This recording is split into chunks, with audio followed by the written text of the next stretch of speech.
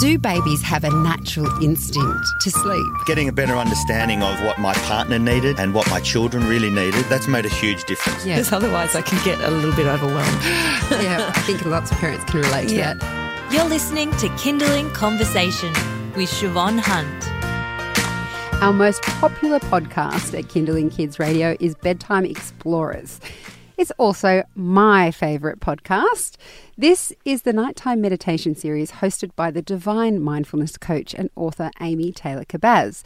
It's the podcast that puts my little girl to sleep at night when nothing else will work.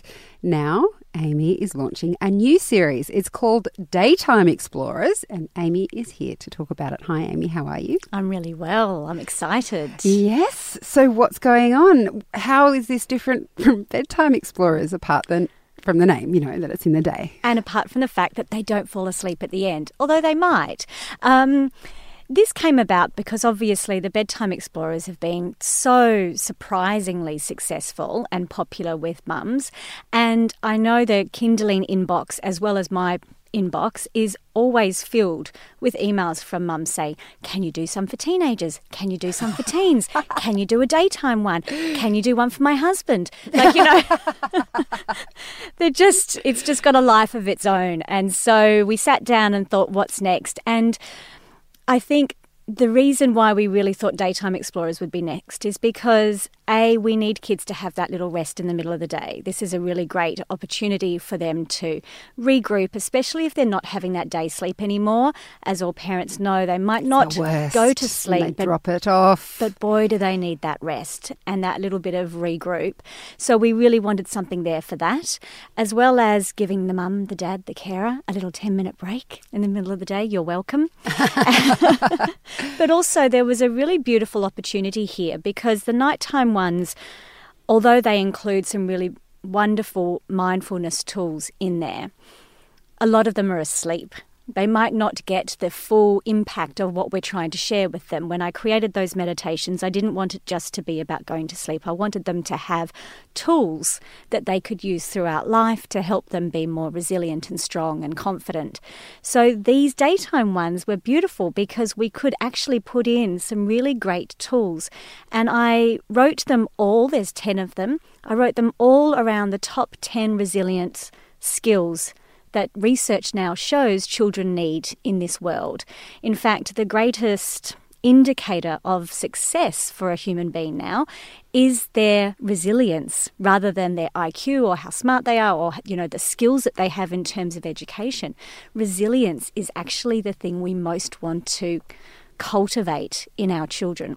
So I then created these 10 daytime meditations, and as always, they start with a breathing exercise and then take them to a nice, comfortable place.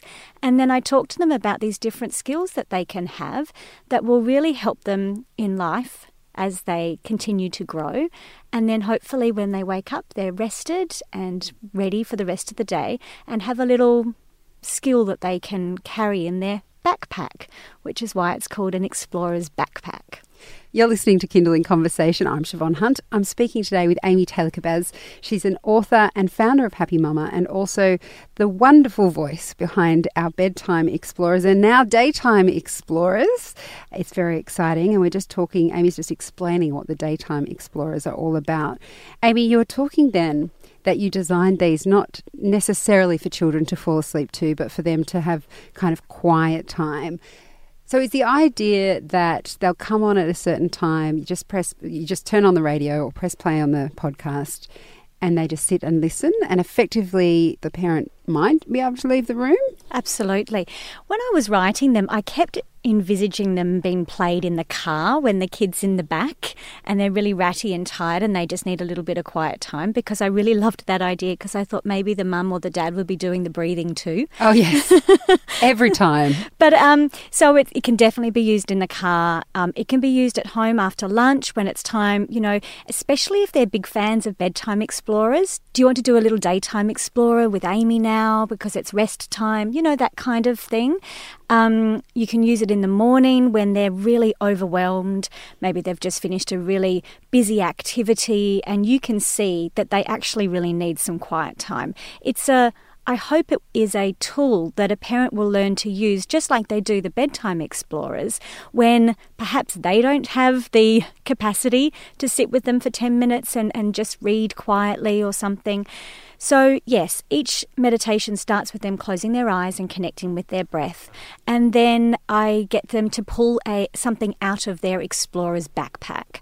I explain to them that all good explorers have a backpack filled with things that help them stay safe and healthy, and wonder what we're going to find in the backpack today. So, for example, one of them is a cape.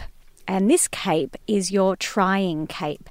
It's a cape you put on when you feel like you can't do something, you just want to give up, and you put your cape on, it helps you try and try and try again. Because actually the most important thing is that you keep trying. It doesn't matter if you don't get it right, you just keep trying. And when you want to give up and you're angry, you can pull out your cape and put it on, and it will help you keep going. That's totally going to help parents. Yes. They're not going to eat their vegetables. Or put on your cape. That's right. Or if they're frustrated, they can't put their shoes on themselves, or they can't read yet because they've just started school, and all of those things.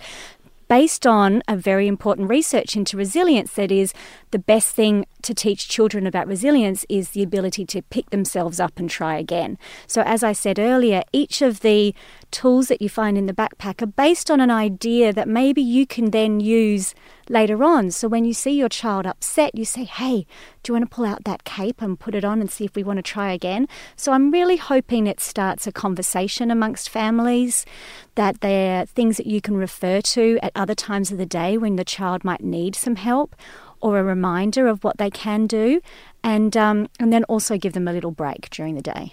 I think it's fabulous. I just want to listen to it for me.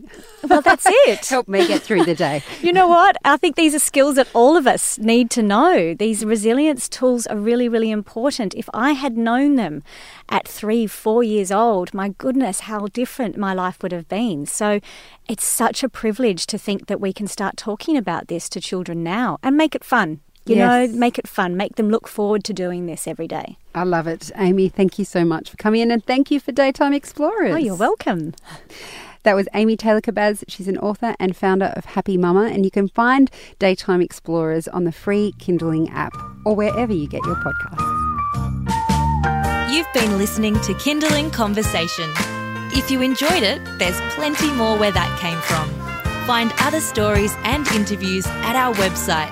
Just head to kinderling.com.au.